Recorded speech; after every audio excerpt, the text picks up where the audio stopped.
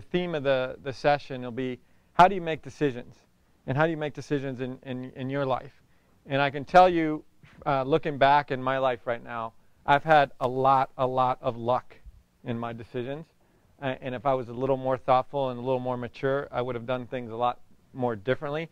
So today, when you hear from me, don't think I'm coming from a place of a high achievement, perfect ride, whatever, but from a place of total and utter respect for the people that are being more thoughtful and more mature about their decisions.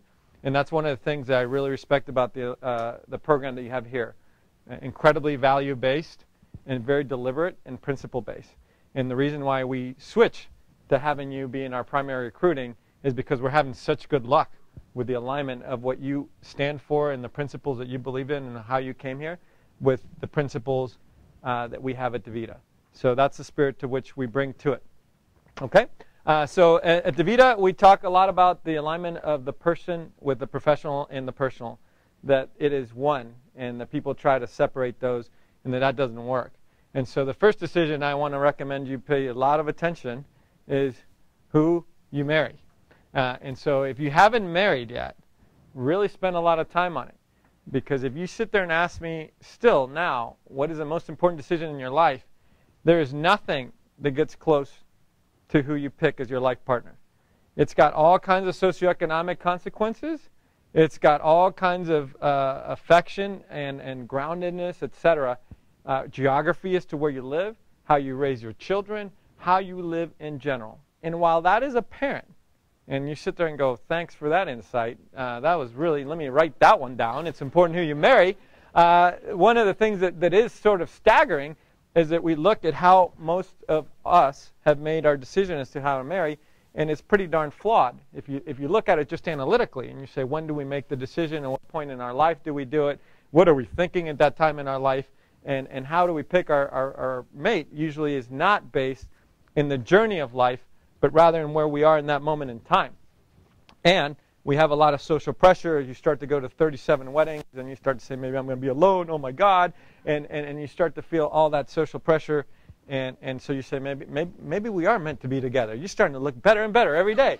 And so just be careful and kind of start to see that. And you're going to note it here as you are second years, you start to, and at the back end of first year, you start to feel a lot of social pressure. And the reason why you will feel the social pressure is because you respect the people around you. And so you say, my gosh, they're starting to get jobs and whatever, and you start to feel that.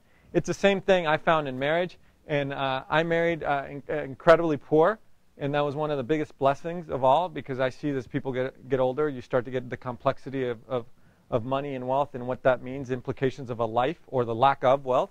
And so one of the nice things about me is I got there with my T-shirt and a watch and a lot of debt. And so it was meant to be their true love or stupidity. But one of the things that's really nice now is that my wife is literally my grounding. And anytime when you start to become a CEO of Fortune 500, you get a lot of handlers. And they start to literally micromanage you along the way, every step of the way. And you arrive, and they do it out of service excellence. They want you to do well.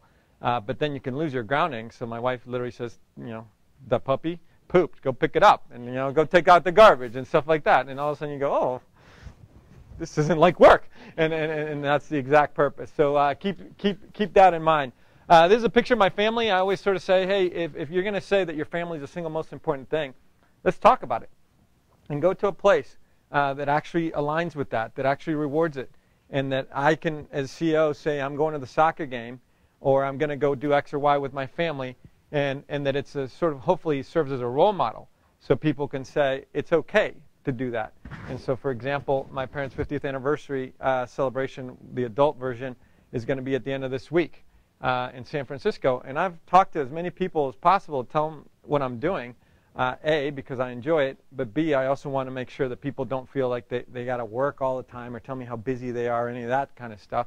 And so we're going to endorse it. This particular picture with Nicholas is the little guy on the right, Emily is the princess, and Alexander there is sort of warms me up a bunch, and it also reminds me of decisions, going back to decisions. I was the senior vice president and ran a multi-billion-dollar business in the East Coast.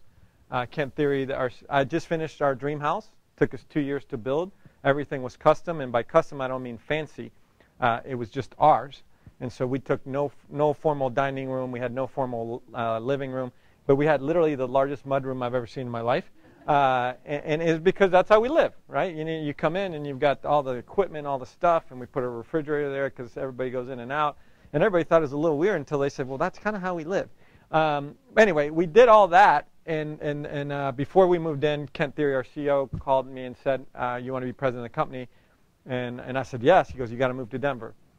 And it was like, okay. So I thought about it, did your typical decision matrix, and one of the things that I failed to consider was how these four, the impact that would have. Of course, I considered it, but I just didn't put the ramifications. And then once you start saying, okay, I'm the president and CEO, I'm so happy, and I almost went home empty one day to a house that was empty because they were so miserable. So just keep that in mind as your career aspirations and things in life. The things that matter will usually never be in the bank. So I'm going to tell you our story. I joined Total Renal Care back in 1998. And so just so you put yourself in the seat, because it's important to put ourselves in the seat at the decision time. 1998 is when the internet bubble is going crazy, and everybody is rushing to the internet. And I'm in a seat just like you, except in Boston. And I'm sitting there, and I tell my wife, I am so stressed out because I don't understand how these internet companies are going to make money. And every single person is going there, and I don't understand it. And she goes, well, if you don't understand it, don't go there. Trust yourself, blah, blah, blah. So I went, and I joined this company that was called Total Renal Care. And now you get a little sense of what it was. That was a code name. It should have been called the Titanic, but that would have been a little too obvious. And so I joined what I thought to be a growing company. It was a Wall Street sort of darling. The company went public in 1995. The stock was at 2, went to 42. I actually joined on the 52-week high and got my options granted that day. And because I wanted to be an eager beaver, I didn't take the summer off. I didn't travel. I started.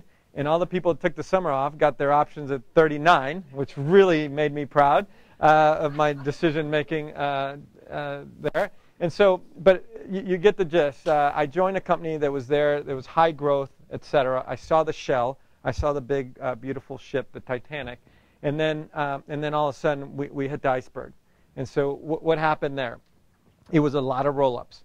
Roll-ups on top of roll-ups on top of roll-ups. And the story sold really nicely, and the stock kept going up. But there was no engine behind it.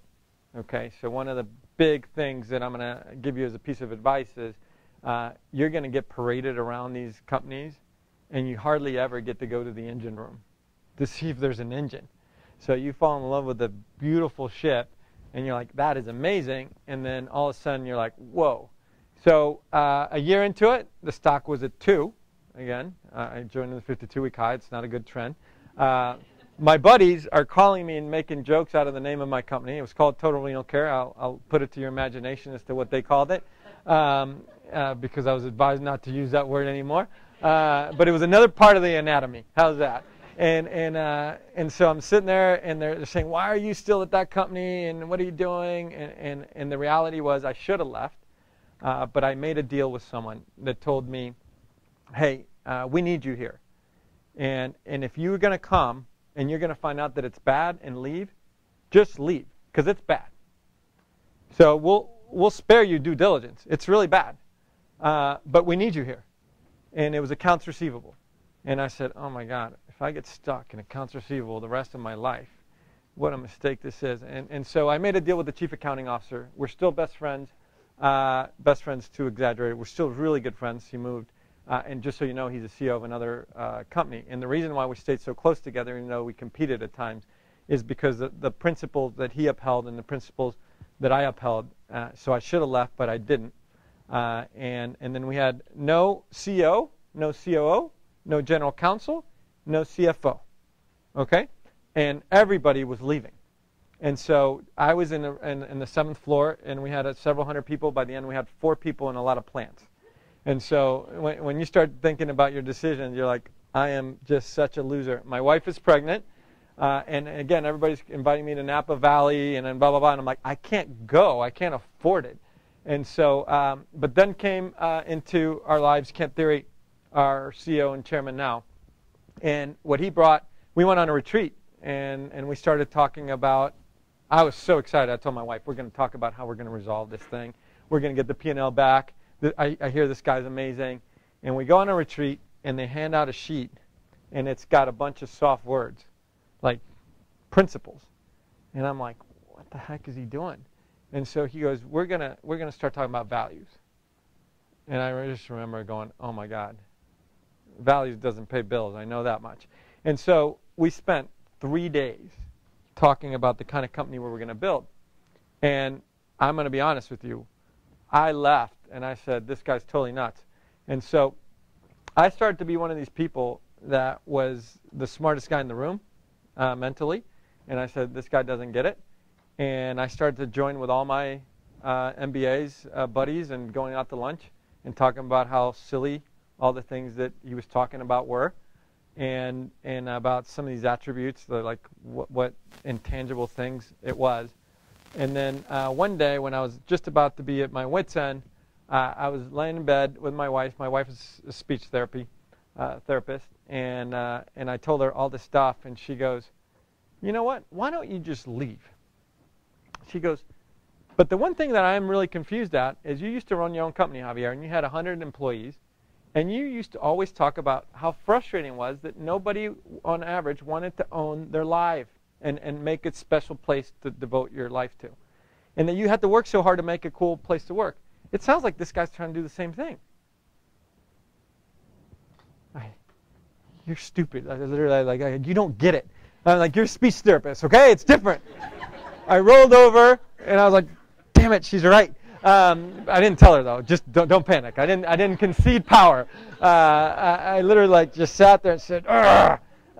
And that was the beginning of the journey. And so I started to change my ways, and started to get really into it. And then one day, Kent Thiry says, "I want to please come to my office." I'm like, I found out how good I am. Here comes the money. Here comes the promotion. And I get to his office, and he sits down, and he says, "Hey, Javier, you've been doing amazing work." I'm like, keep talking. I'm listening. And then all of a sudden he says, so on the business results on a 1 to 5 scale, I gave you a 5. And he said, but on the mission and values and what we're trying to do in the leadership style, I gave you a 1. It does not sound like a promotion. It's clearly not sounding like something good. And then he said, and I can tolerate the other way around, which is if you have a mission and value and a leadership that's aligned to ours, and your business results aren't there, and I'll teach you how to get those. But I can't tolerate the other. So we might be talking about separation package. I was like, oh my God. And then you go through our values. You go service excellence, integrity, team, continuous improvement. You're like, which ones am I a 1 in? My God, like these are, and it was just the spirit of which I was managing and leading was actually going contradictory to what we were trying to establish. And my teams didn't have that health, that trust, that friendship that we wanted to establish. Now, we were killing it on business results, but it was not the kind of company that he wanted. And that was a big aha. And it was sort of the beginning of me seeing his intentionality on creating a special place, that he was willing to give up on business results for certain kind of a mojo. And he knew that putting me up sort of in town square would have that kind of an impact.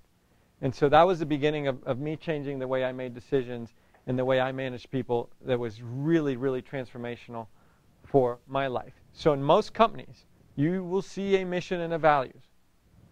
You will see it on their boardroom. Ask around in the company. Say, I don't know you, close your eyes, what's the mission and values? Most people won't know it. It's just too rosy and too picture. But when you say provider, partner, employer of choice, simple, repeatable, and you know what it means. Okay, so we literally went out and measured it. And so that's one of the things, again, decision points, who you're picking. At that time, our market cap was $400 million. We're now a $15 billion market cap. And so we've done well.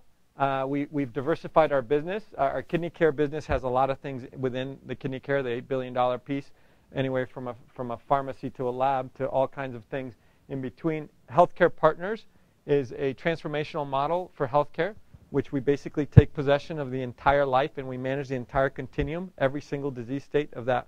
So the insurance company comes and says, I'll give you 95 cents of the premium that I got, and you take care of them from the provider side. And then we have International Paladina. Paladina is a model for the employer. So the employer gets a clinic on their campus, big employer, so we have one on our campus, and it's really good for productivity, morale, and all kinds of things. Economically, it's not that exciting, but I can tell you it's really cool because the level of engagement that you feel as an employee of how they take care of you on a panel of 150, my doctor knows everything about me. And so when I walk in, I don't need to introduce myself. They don't need to pull a chart. Javier, how you doing? Blah, blah, blah, blah. And you're like, oh, no, you're the CEO. No, it had nothing to do with it. Actually, they don't know it until just recently when they said, I can't believe you didn't tell us. And I was like, I'm just a patient. Dude, just take care of me. What are you going to do differently? I'm like, I actually feel a little weird about it now. I don't want you touching me. Now, what is it? You going to touch me differently? So anyway, so that's inappropriate, huh? It's being taped. How embarrassing. Anyway, but you see that we've taken our model global, and we decided to go international about 4 years ago, and we're now in 10 countries. And so one of these things is really cool. We don't believe that it'll move our economic needle in the next 5 to 10 years, but we think in the next 15 years it will. So there we go. And people ask me, oops, I guess it didn't make it. How did we grow the business? And the one thing that I would say, there's principles and there's values and there's talent. And that's the difference between DaVita and many others. We have not conceded that you go to work and get a day's check for a day's work. We say life is it's just too long. We got to get more out of life. So if you went to DaVita and you saw the programs that we have a day of thinking. Just pay day. We give you facilitated questions on what to think. We have the Great Outdoors, where you go out on a week with one executive, and you go out there and you have facilitated thinking, and you strenuous outdoor stuff where you team build and do all kinds of things. We have professional coaches. We have all kinds of things that say, hey, let's be a little more deliberate about our life. And so right now we have about 1,000. The other thing that's really kind of cool about DaVita is we only have 1,000 executives. We're a $15 billion market cap, and we have about 1,000 executives because the rest of them are caregivers. And so you can actually know your peers in a way that you wouldn't know in a normal Fortune 500 where there's 50,000 people all over the country, all over the world.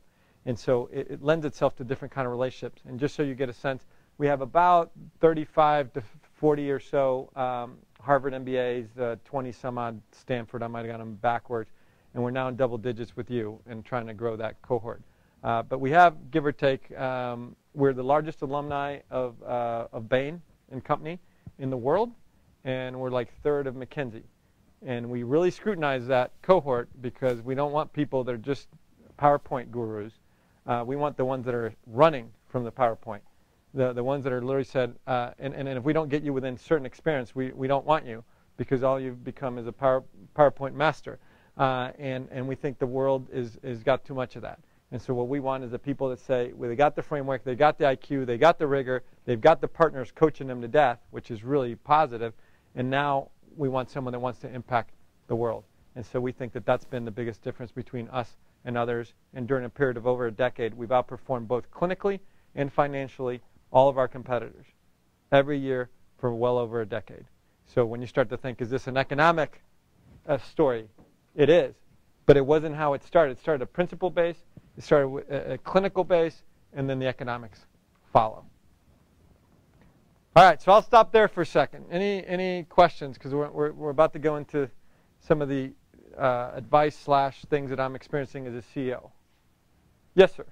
Yeah, I'm just curious because you mentioned that having sort of a business acumen always being taught, not necessarily teaches some of the principles and values. How do you go about teaching someone who you feel like can be very talented, but probably needs to be a little more aligned with what the company is trying to do in the long term? Yeah, I think that almost everybody's got the music in their soul. And so what we got to do is just bring it out in them. And so we have no idea of what your background was or how you grew up or or we have a bunch of diversity. But once people see that the intentionality of which we're going about it, it's pretty easy. And we have an analogy: you either cross a bridge or you don't, right? And so at some point we say you don't have to do it day one, you don't have to do it 6 months into it, you don't have to do it a year into it. But at some point you say either this kind of an approach speaks to you or it doesn't, and you got to opt out or opt in. Because if enough people stay on one side of the bridge, it just never happens. And so we have that vernacular that says, look, come in. You come in as an employee. Eventually, hopefully, you think of yourself as a teammate. And then you graduate into feeling a citizen of the village. And no one says, oh, you're a citizen and you're not. It's just sort of how you feel about it. We have some what people think of as silly chants. When we say one for all, what do people say? There we go. One for all for one. And people say, oh, that's silly. Well, guess what? We have 60,000 people all over the country, and they can't leave the floor. And we have to communicate that we truly believe in team. And they get the one for all. And we have one for all moments, right? We have a federal subpoena, right? And they asked for executives that made the mistake. And we said, did they in their heart and their intention, and when they had the data, what did they look at? And we thought that they had pure intentions and made a decision, whether it was right or wrong, but they had the right intention, and we stuck together. It was a one-for-all moment. And we have a lot of those. And so people are looking when it's actually tested, not when it's really cool and fun to walk around and say one for all.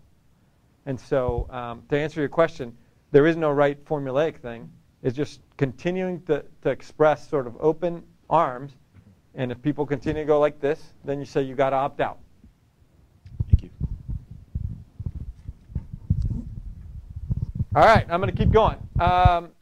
CO challenges. I do believe that COs have very unique perspectives, and I never thought that. I was the number 3 guy for a long time, and I was in the meetings with the CEO a lot, and then I'm like, oh, he gets paid a lot more than me, but I don't think he does a lot more than me. No, just kidding, Ken. One of the things that you find out is that there is a very unique feeling about being the goalie. Meaning that if it goes by you, it's a goal. That you're sort of the last defense on a lot of things. And in particular, there's some like media, for example. You can have professionals in a very nasty situation when something happens, when people die or something like that. Amazing professionals telling you what to do, but they have totally different views. Go aggressive right at the story, don't go aggressive at the story. Go have the interviews, don't have the interviews. Legal risk, no legal risk. And so you are the goalie, you get to make the call, whether you go aggressive, offensive, defensive, etc. And so there are many examples like that, and they usually happen in high stress areas where people just kind of lob in and say, this is my opinion, this is my opinion, this is my opinion, because they know that they don't have the ultimate decision. And so this is one of those things where you almost want to prep, regardless of who your CEO, who your general, whatever field you're in, and you say, if I had to make the decision, how would I have done it, and then see how that would have fared out. I still remember when I did business school cases, I remember saying Kodak should keep their pictures because everybody's going to want to touch a picture. Well, obviously I was wrong. I remember MTV. M, for those of you, you're too young, but M stood for music. And I said, how can it be called, how can it have all this other stuff? It's M for music. So I said, don't diversify. So I remember all the mistakes I made, because if you really pretend, then you say, God, I get it wrong all the time. And so I better keep honing in and seeing what I did wrong. And so keep doing that. Number 2, no one teaches you, or at least no one taught me, I should say. I wasn't prepared for some of the decisions in IT. The capital required in IT now, and the separation between strategy and IT is really tough, in particular in healthcare, where we're doing a big modernization, because healthcare is one of those places when we've all consumed healthcare where you get there and you're like, why are you asking me the same thing again? My insurance card, my name, my date of birth, all that kind of stuff. And so we're doing a big sort of transition into IT, but these decisions are 50, 60, 80, $100 million. And, you wake up in 3, 4, 5 years whether you're made the right decision or not. So they take quite about a time. And you start talking about things like security and personal security and personal data is worth more than a credit card information, just so you get a sense.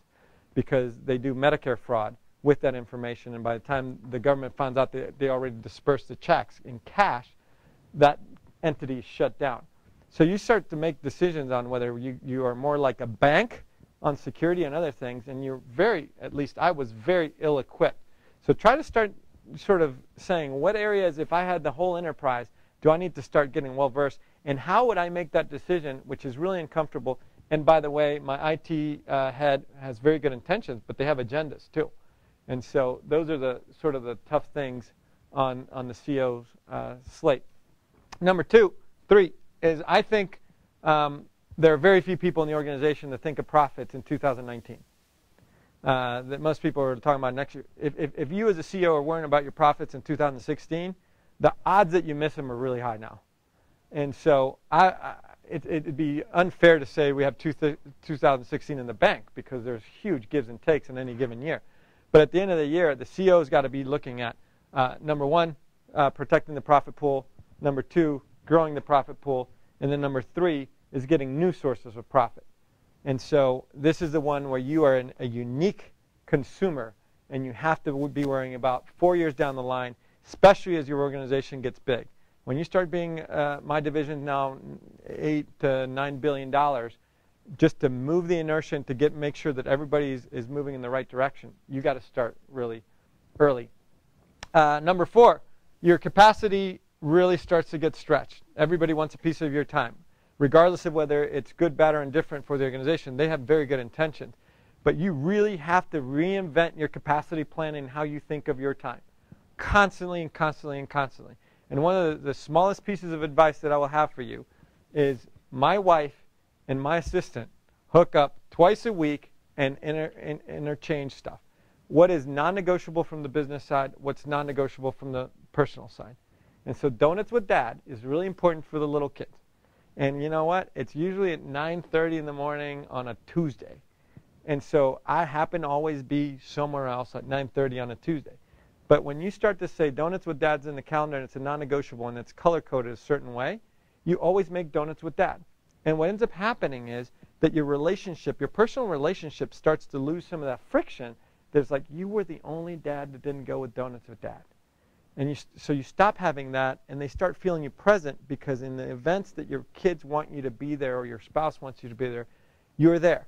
And so I'm actually more present than people that have less demanding jobs, because of DaVita and the way that they've taught me to think of capacity on a weekly basis and reevaluate and reevaluate and reevaluate.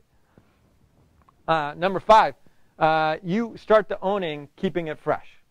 And what does that mean? We've all been in relationships. We all are in relationships, friendships, and all kinds of relationships. It's hard to keep it fresh, right? And that's what people love about dramas and movies and love stories, right? You go there and, oh my gosh, they fell in love and they kiss at the end. And that was it. They're in love forever. No, the reality is that life started after that, right? And the box of chocolates and the roses and the whatever get old. And you got to start to do different innovation to keep a relationship going. It's the same thing in a company. If all we did is walk around all the time just saying one for all, and eventually you're like, okay, I got that one. Can you give me something else? Right? And so the CEO is one of the only people that actually sits there at the top and says, okay, how do we want to communicate something at scale? And the best way to do it is in the trenches. So the people that come out of this class will create the innovation in their lanes, and I will be walking around and say, wow, Elizabeth, you did an amazing thing. What was it? Well, I just did this, this, and this. I was like, great. Let's grab that and take it elsewhere. And so the innovation is happening from the talent. And what I have to do at scale is make sure that we keep it fresh, not only in one lane, but in the entire neighborhood. And then sort of the last one is this, it sounds arrogant. It's not intended to be an arrogant. It's just sort of a matter of fact, is that you stop being normal to people. Okay? And you stop being normal to people on their eyes, not in your eyes. It might be in your eyes too. So you got to watch out for that. But I really found myself actually feeling quite humbled by the challenge. Not because I'm a humble human being, I'm not. But because the challenge feels quite intense. And so you felt like unprepared to do a lot of decisions. And what ends up happening here is that when you go and you say, hey, can you help me out? You now help me out differently than you used to 3 weeks before I had the title. It's just an amazing thing. And you're like, remember me? We were buddies all along. Yeah, but now you're sort of make my decision on all my comp. And I view you somewhat differently. And it's like, it's a bizarre transition. I always thought that wasn't going to happen to me because I'm really sort of a low-key kind of guy. I like humor and whatnot. And then all of a sudden you find out that your jokes get kind of funnier and all those sort of things. You're like, now it's really bad because I know that was a bad one, you know? And everybody sort of giggles. And then you go, oh, man, I'm no longer normal. And that is a big thing, that you have to fight that inertia and fight it and fight it and fight it because it's just not good. Any questions on this one? Comments? Yes? The capacity and management process. The capacity and management processes seems like it's a challenge at any point in your career. Was it difficult for you to say early on, you know, I'm just trying to rise up in the ranks. I just got to continue to make this, you know, one sacrifice until I get to that level, Like, how do you turn that off? Yeah, I made a lot of mistakes and wrong. I wish I would have been more organized and more deliberate, is my whole thing. Everybody will always be fighting it, and it doesn't matter if you're a super busy executive or a non-for-profit worker or you know, my wife that actually is a speech therapist, everybody feels busy, and it's just sort of the pace of society. And so what I wish I would have done is just been more methodical and deliberate. I find that just sitting there, every Sunday I spend an hour thinking about my capacity. And I cancel a lot of meetings, reorganize, shorten, lengthen, etc. Because when you start thinking like, this one's not an hour meeting, this is an important decision, this is a 3-hour meeting. And I don't know why we have this recurring one that's been a dud for 3 weeks. Cut it. It didn't work. You know, and all that kind of stuff. And so I literally talked to people and I said, why not I get invited to that meeting? Because you had no value. Okay? Last time you whipped out your laptop, if you want to do emails, go do emails. Oh, okay. That's some feedback. All right, well then you go into capacity and you stop wasting meetings, right? You start to say, where am I getting something out of this meeting? Because I have to get something out of every meeting. And it could be relationship, so there was no business content, but there's got to be something you get out of these meetings. And the only way I could do it is being very deliberate and scrutinizing the heck out of it. All right. So now I'm going to go into some of the personal sort of pieces of advice. And so management, you're learning a lot of management tools here. And I think of that as a professional skill set. What you're going to find out is that the professional world has a lot of these people. There are people that have this skill set all over the world. And if you think you're going to compete on just that, good luck. You're going to be in a very niche organization. If you think you're going to manage people at scale, you got to learn leadership. And leadership starts, in my mind, not professing to be right or wrong, with knowing yourself. Okay? One of the things that I really did poorly is knowing myself. And when you think about the time that you have here, the gift of time that you have here, and I was talking earlier to someone, I'm like, please don't spend so much time on your cases. I know that's going to sound weird, but you're never going to remember much of it. And you're like, what? Yeah, I know, it's expensive. But the reality of life is you're getting taught frameworks, you're getting taught how to think, you're getting taught how to work with others, and all these really incredibly valuable lessons. But the most important lesson has got to be knowing yourself, your strengths, your weaknesses, where you added value, where you didn't, how you think of things, how you're feeling about your insecurities, your securities, how people feel around you, when do they feel good about you, when do they not. All those sort of things, that's where the real magic starts to happen. And in my particular case, I totally underinvested in that. I was so busy with my insecurities, making sure that I was liked and this and the other, that I stopped having moments of introspection, or had very limited moments of introspection during my MBA, because there's so much going on, and you wanted to go see the next CEO, the next pub, and the free coffee you guys have at 10 a.m., which I thought was pretty cool. And these things, and you're just bopping and bopping and bopping, and then you never freeze and say, like, my MBA is a success if what happens? If I know what about myself? If I spend how much time thinking about myself? So think about that, because you have to know yourself to be a good leader. Number two, how you spend your time. I mean, if you ask me right now about my MBA, I'm like, gosh dang it, I wish I would do it all over again. The amount of time I spent doing cases is just ridiculous. And the stress that I felt over the case, I'm like, it was pass-fail, for crying out loud. How could I have felt so much stress? I mean, it was literally like, you know, where I went to school, it was 1, 2, or 3. and 90% get a 1 or 2. And it doesn't matter.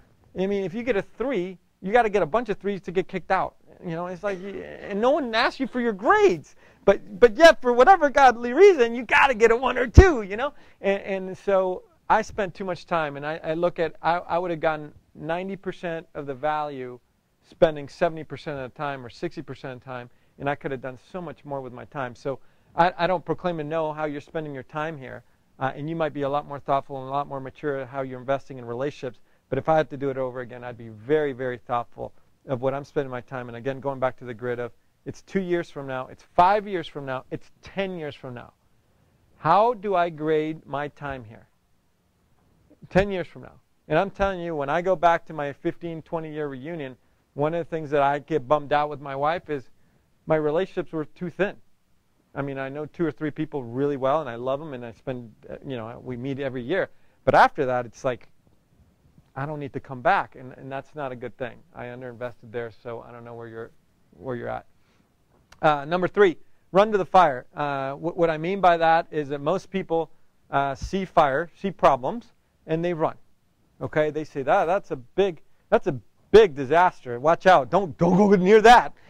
You might lose something. As opposed to, actually, if you want to put your career on steroids and you want to go really much faster, you actually run toward the fire. And you say, there's a problem, and here's how I'm going to do it, and here's what I want to do.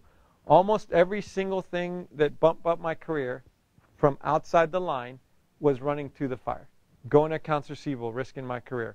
Going to the worst operating group in the Northeast that had union problems and had visibility. Going to run IT when I had no business running IT. Now, along the way, you could actually get fired, and that's just sort of part of life. But I'd rather do that than just get in line and check off my box and do my 2-year thing and expect that my career is going to be much different than everybody else's. And so one of my things is make sure that you measure your risk tolerance and that you actually go toward where there's a bit of risk and a little visibility, because that's when you're likely to change your career path. What are these? I don't even know what these are. Someone must have stuck these in there. No, I just got a lot of white hair. My advice, and again, all this is very, very personal, is be very careful with social media. Studies are early, but there appears to be a very strong linkage between your time spent on social media and lack of happiness. And what I'm seeing a lot is that you're at some really cool event, and people are more worried about taking the damn picture and posting it than they are about enjoying the event. And a lot of people are so worried about their friends and putting the little thumbs up on the picture than they are about life. And so I get it. They're amazing tools. You can stay connected to others, but just watch out for it, because you're the first generation that actually has to live with it. And I think it's going to be a while before we figure out what the consequences are. And I know I sound like an old goat. Everybody said, don't do that one. I'm like, I'm going to do it. I did it. And so now you're like, oh, crap. You shouldn't have done it. We started out with this one, which is, this is how we lead our life, which everybody that says, how do you balance your life, personal and professional, is I blur the line. I just totally blur the line. I want to go to work happy. I want to be happy with the people I work with, and I want to go home and be with my family. And so I hugely recommend you not to concede that you're just going to go to work, have a professional persona and a home persona, because it's just nowhere to live. And I'm wrapping up here.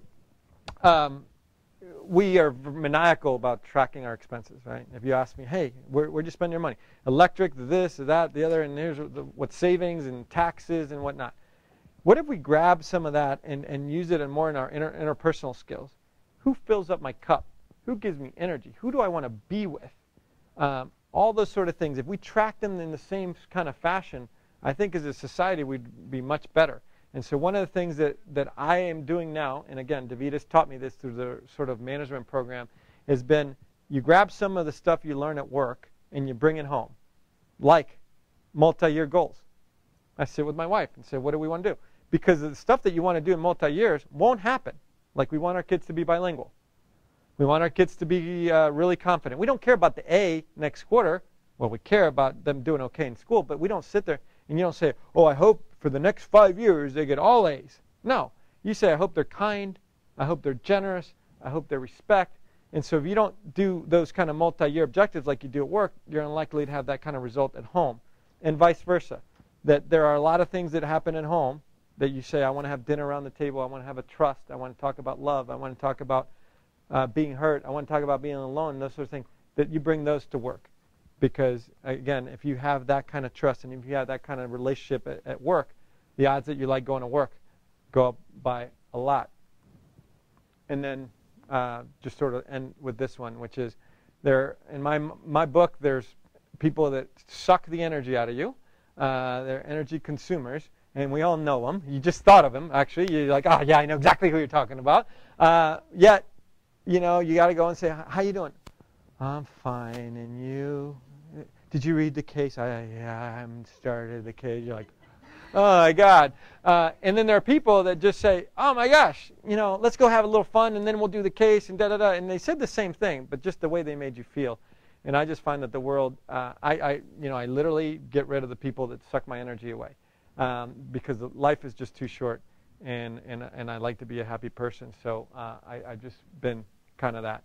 And then at work, we do beliefs, and we talk about our personal beliefs because we think that it's really tough to get to know the people you work with unless you talk about your personal beliefs. I did 10 in front of 5,000 people, and you want to talk about feeling vulnerable and exposed. It's an intense thing. But I'm just going to share 2 with you. And one I'm going to illustrate through a social media kind of thing. Peyton Manning. I was at the game on Sunday. Peyton Manning broke the record for the most NFL yards ever thrown by a quarterback. Total. Okay? I think anyone that knows football would say he's been a great quarterback all his life. In that same game, he threw 4 picks and was pulled out of the game. And the entire stadium booed him, okay? Which I thought was a really sad thing. What is my point in my beliefs? The point of my beliefs is life is incredibly fragile. Respect it. Because this is a person that in the same moment was on top of the world. The stadium gave him a standing ovation. 4 minutes later, they started to boo him, okay? Now, that's something that social everybody would recognize. What I said in my personal beliefs, I didn't talk about Peyton Manning. I said that I have an emotional fear that and a huge guilt because I'm separated from my parents. My parents live in Mexico and I live in the U.S. And now they're getting older. And they gave me this great life. And I do think that life is fragile. And I am really, really nervous that one day they're going to call me and say something happened. And so I really try to make every time with them a memorable one. So that's belief number 1. And belief number 2 is this is this summer. I think I told you my parents 50 years of marriage. It's this Thursday, and they said since we can't get all the kids together because of school, let's do a summer event for the kids, and then we'll just do adults in the actual anniversary. We went down Acapulco, which is where we grew up going to, and the beach because we lived in Mexico City, and my dad got really, really sick, and so I had taken care of everything, every detail, every piece of catering, blah, blah, blah, blah, blah. And the day of the event, he had to be flown off, and we didn't know if he was going to come back. He drove, because he couldn't get back on a plane after his procedure, and drove back. The kids had been drawing and making letters and doing all kinds of things because we never thought that they were going to come back. And he walked in, and we were full of sand and full of sunblock and all kinds of crap. There was no catering. We had canceled everything. And then we had the single most memorable, beautiful event. And it was just a reminder that amongst all this stuff that I come to tell you and preach of being deliberate and being thoughtful, I got caught up in the stupidest things. And I had all these checklists about caterers and this and the other, and I got caught up in all that stupidity. And the reality was that the event went much, much better by just letting it happen. So just a reminder of what are we spending our time on, where are we spending our energy, because the things that matter are right in front of us. So that's it. Thank you so much.